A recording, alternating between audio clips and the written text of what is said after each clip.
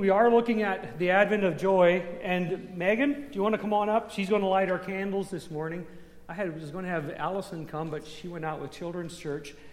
So the candles we looked at, we did two of them already. The two purple candles that we did were, the first one was hope, and the hope, the expectation of the coming Christ. Also, it's called the prophet's candle.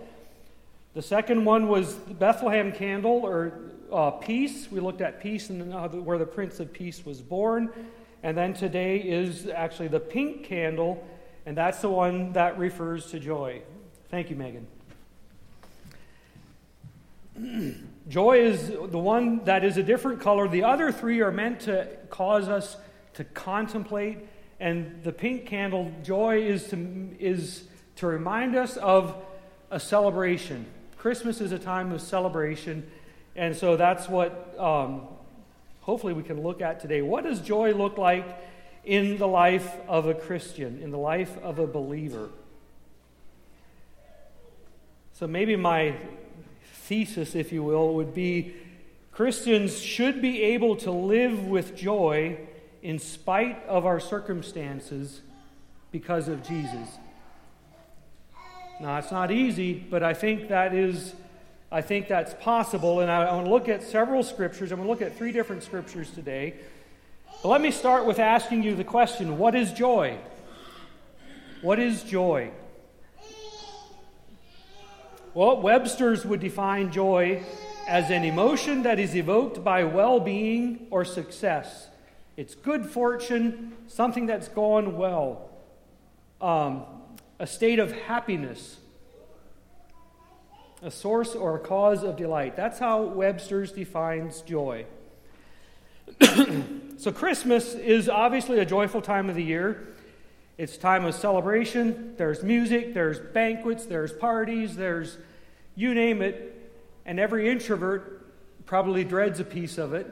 But there's so many activities, there's so many things that are happening with families getting together, celebrating. There's exchanging of gifts.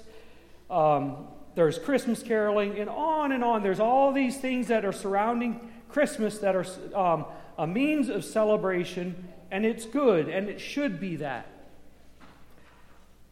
But I also want to recognize this morning that there are, for some people, the holidays and Christmas, and Marvin mentioned it briefly, can be a really, really difficult time. I'm thinking especially of families who have lost someone, a loved one, and going into the first Christmas maybe without a spouse, without a parent, without a brother, without a sister, and all those feelings, those waves of emotion that come with that. So it can be a difficult time of the year as well for many people, for various reasons. It's not just one reason or another. But in the midst of the bustle of the season, or whether it's the grief of missing a loved one, I believe that there is still a joy that we can have that settles deep in our hearts. A joy that goes much deeper than the parties, the family gatherings. The joy that's centered around Christmas the joy of Christmas is centered around the good news of great joy. That's a very familiar phrase that comes straight out of Scripture, that Jesus came into the world as a tiny baby over 2,000 years ago. True joy of Christmas can be found when Jesus is at the center of celebration. And it is so easy. We probably talk about it every year. We do it, I know we do at home. With all the activity, let's be careful that we don't miss Jesus in the middle of it. Because if we miss Jesus in it, then we miss the reason why we can have joy. So is joy more than what I described earlier, what Webster describes it? Is it more than, as for a believer, than the emotion that is evoked by well-being? Is it more than that? I believe it is that, but is it more than that? This morning I want to define biblical definition, or the definition for a Christian, for a believer, is a delightful confidence that comes from the choice to trust that God will fulfill His promises. Let me read it again. A delightful confidence that comes from the choice to trust that God will fulfill His promises. So joy is often a choice. It is a feeling, it is an emotion, but it is much more, it's much deeper than that. And so this morning I want to look at three passages of Scripture, and then that maybe give us a definition, or that back up or fill that definition of what joy is, and then finish it with just three observations of joy in our lives. If you want to follow along, you're welcome to. I'm going to start in Luke chapter 2. We know the Christmas story well, but if you want to, turn to Luke chapter 2. I'm going to be reading it out of the CSB here this morning. I heard one of the Sunday school teachers read this passage quite emphatically this morning. Eddie, you didn't know I was sitting in the youth group. I won't make you come up and read it, though I should. I was sitting over in the youth group, in the youth room, and I heard Etta and her class read this, and it sounded so cool. It sounded awesome. And it caught my attention because I knew that was where I wanted to go this morning. But Luke 2, I want to read verses 8 to 20, and then just a couple of comments, and then we're going to move on into two passages from Isaiah.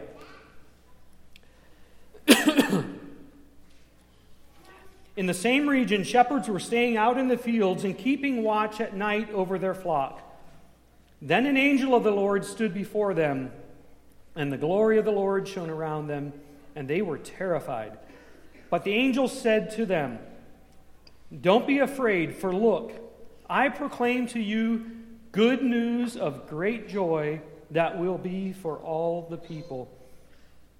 Today in the city of David a Savior was born to you, who is the Messiah, the Lord.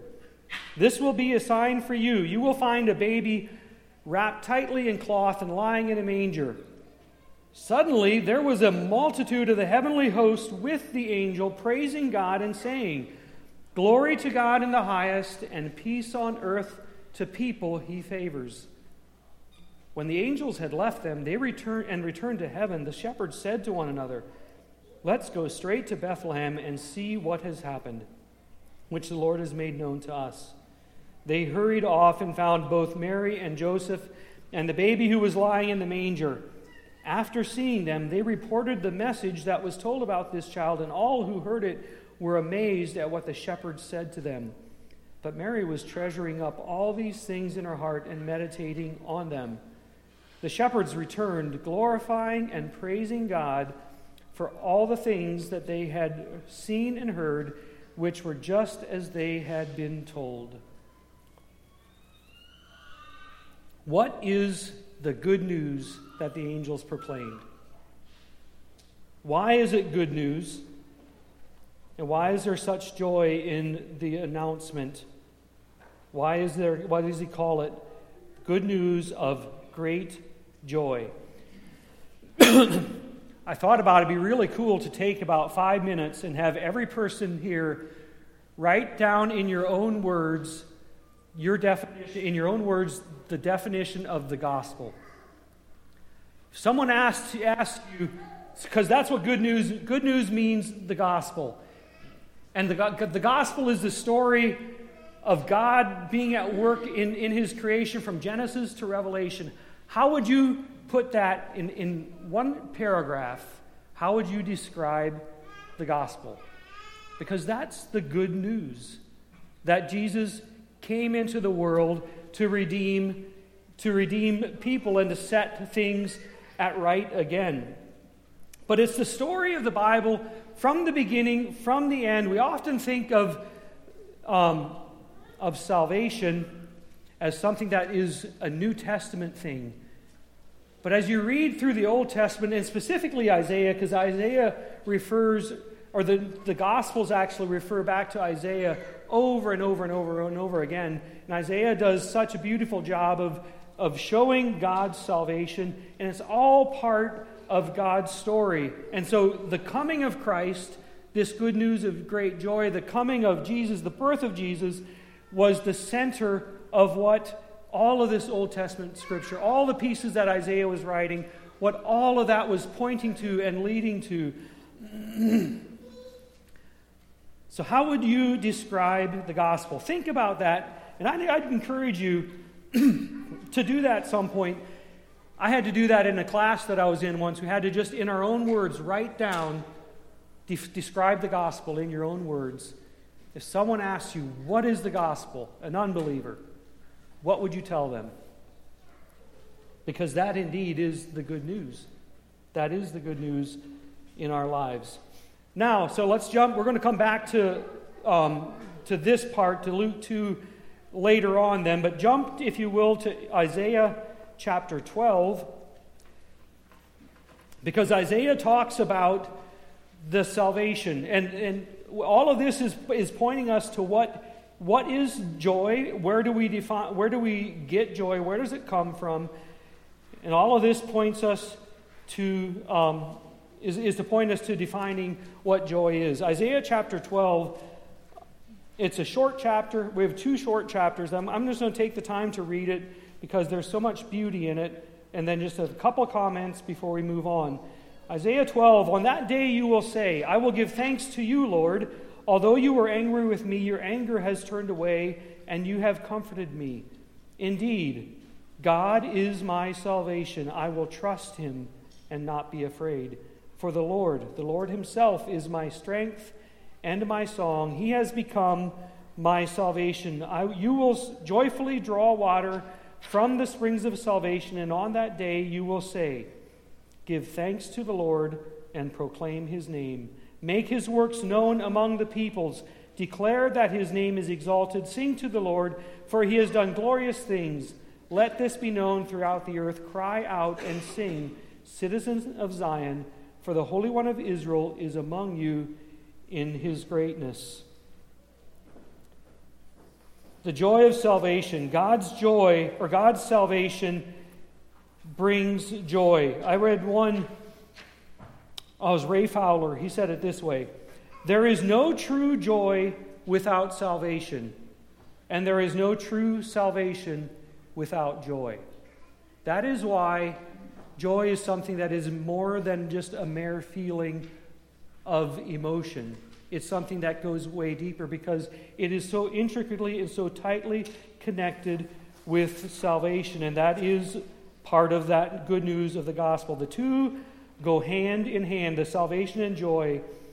It's more than this fleeting euphoria, but a deep, settled joy that goes beyond circumstances. And it is something that we draw from continually. Joy isn't something that suddenly you attain, you get there, oh, no, now you've got it.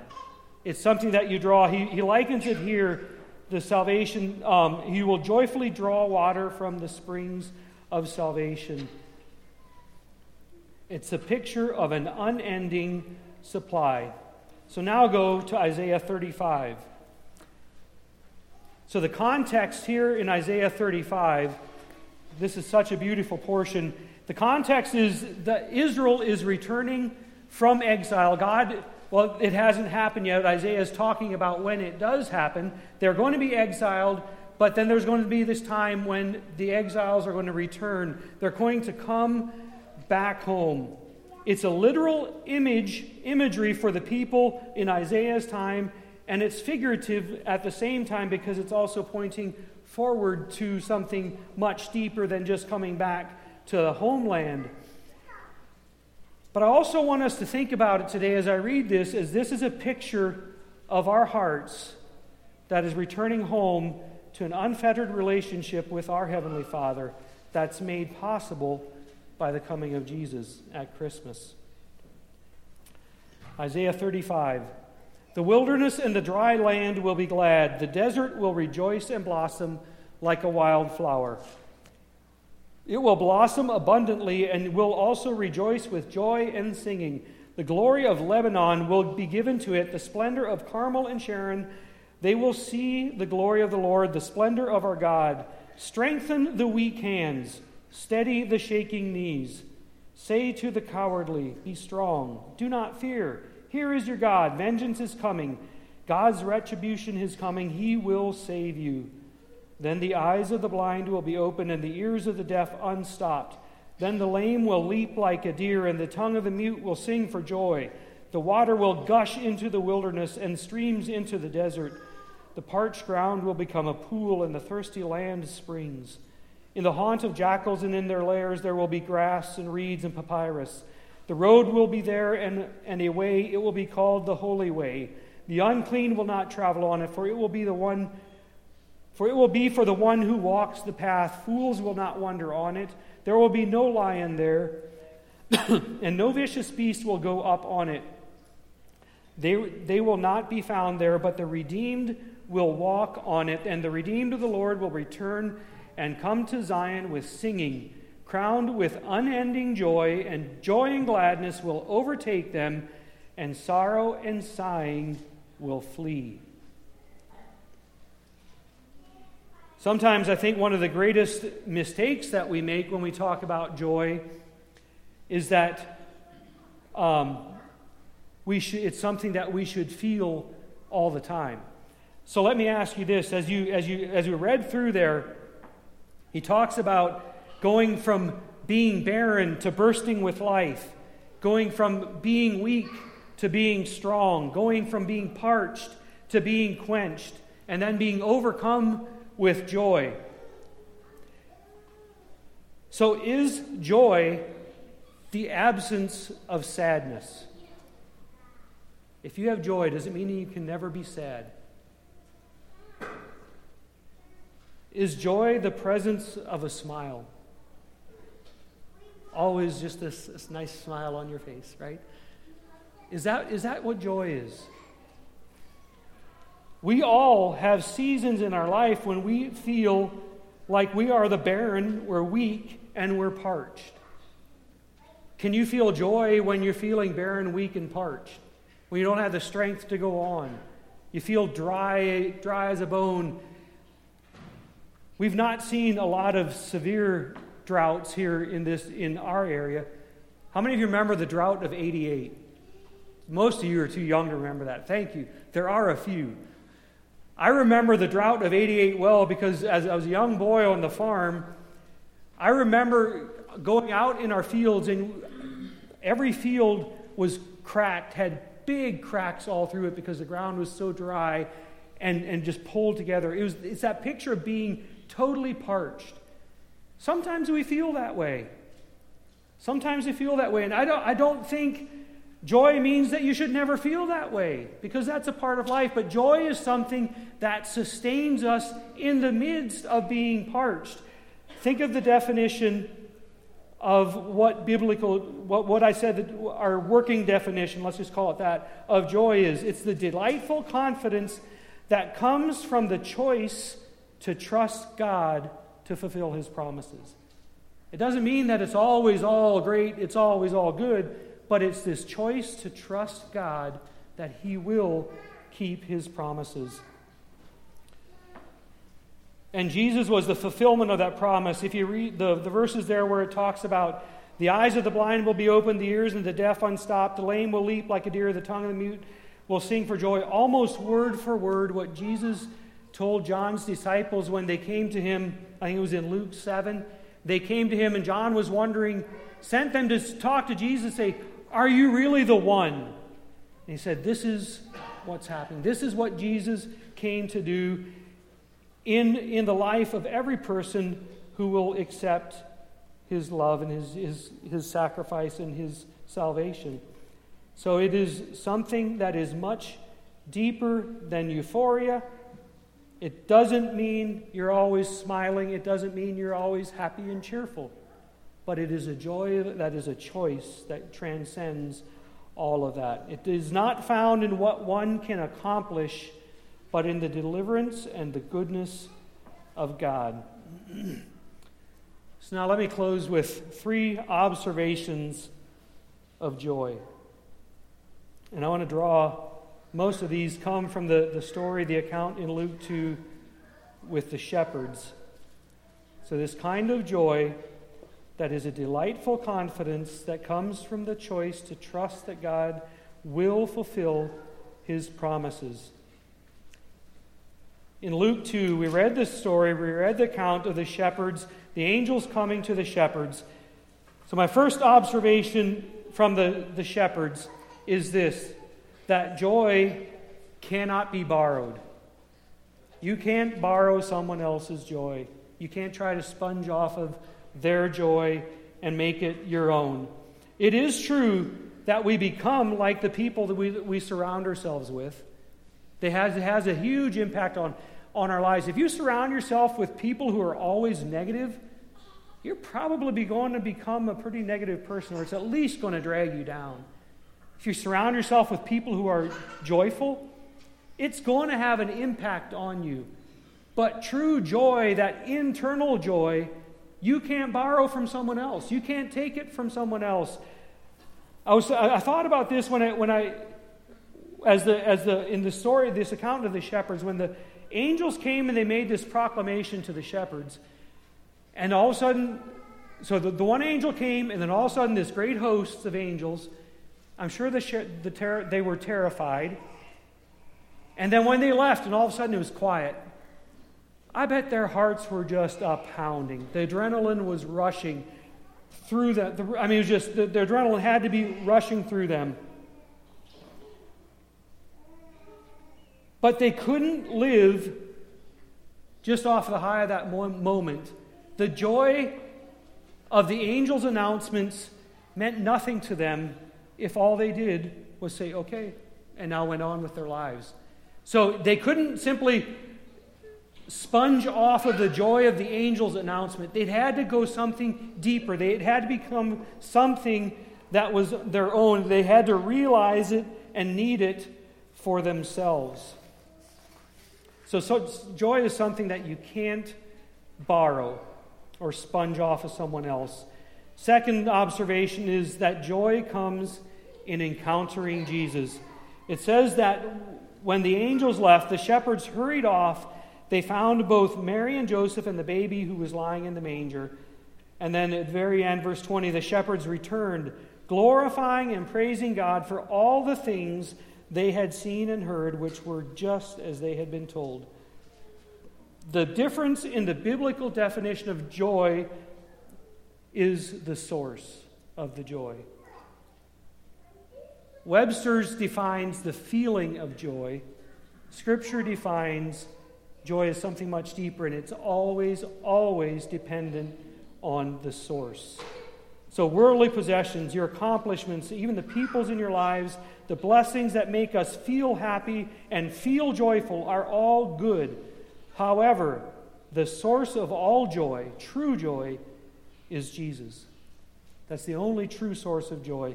God's plan from the beginning was the Word made flesh to dwell among us is rock solid, allowing us to navigate difficult situations in the absence of happiness while sustaining our joy. There was a minister from the late 1800s, Philip Brooks was his name, who wrote this about the source of joy, who he was. He was born in an obscure village, the child of a peasant woman. He worked in a carpenter shop until he was 30. Then for 3 years he was an itinerant preacher. He never wrote a book. He never held an office. He never had a family or owned a house. He never went to college. He never traveled 250 miles from the place where he was born.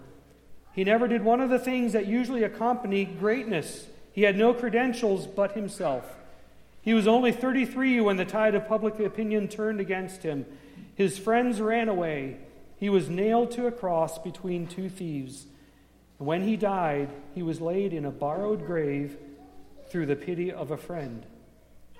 That's the good news of great joy.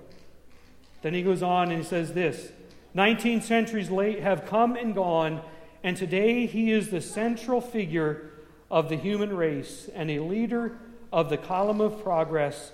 I am far within the mark when I say that all the armies that have ever marched, all the navies that have ever sailed, all the parliaments that have ever sat, all the kings that have ever reigned, put together, have not affected the life of man on earth as that one solitary life.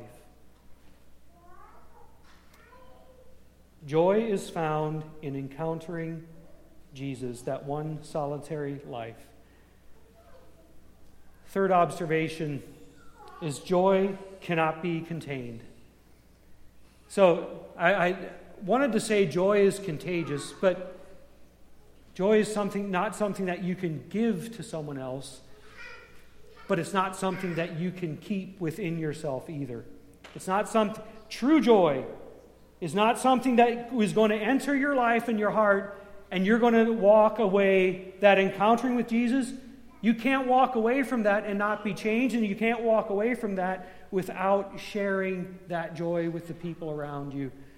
The shepherds did this so well. The very first evangelists, the most unlikely evangelists the world has ever seen, I'm sure, are the shepherds out on the hillside. And when they saw it, they had gone and they had encountered Jesus, they saw the baby in the manger, they made known the saying that was told them concerning this child. And all who heard it wondered at what the shepherds told them. Followers of Jesus who have truly encountered him cannot keep the good news and the joy to themselves. So the question to us is, how are you going to spread his joy this season, this Christmas season? All the hustle and bustle. How are you going to spread the good news of Jesus to the people that you encounter? I came across this from A.W. Tozer. I believe in the joyfulness of the children of God. And if you research Tozer's life a little bit, this will make a lot of sense. He was a person who struggled with, I believe, depression and anxiety. But he says this, I believe in the joyfulness of the children of God. I am not exactly what might be called by nature an optimistic man, not particularly cheerful. But the joy of the Lord is still the strength of his people. I believe the sad world around us is attracted to spiritual sunshine. The joy of the Lord radiating in the hearts of his people is spiritual sunshine, and it will attract people to our Savior. Joy in the life of a believer is not in what is felt, but is found in a deep trust in the one who is the true source of joy. Rick Warren said, joy is the settled assurance that God is in control of all the details of my life. The quiet confidence that ultimately everything is going to be all right. See, that's not dependent on circumstances, and determined to choose praise, and the determined choice to praise God in every situation. Stand with me for prayer. True joy in the life of a Christian is first deeply personal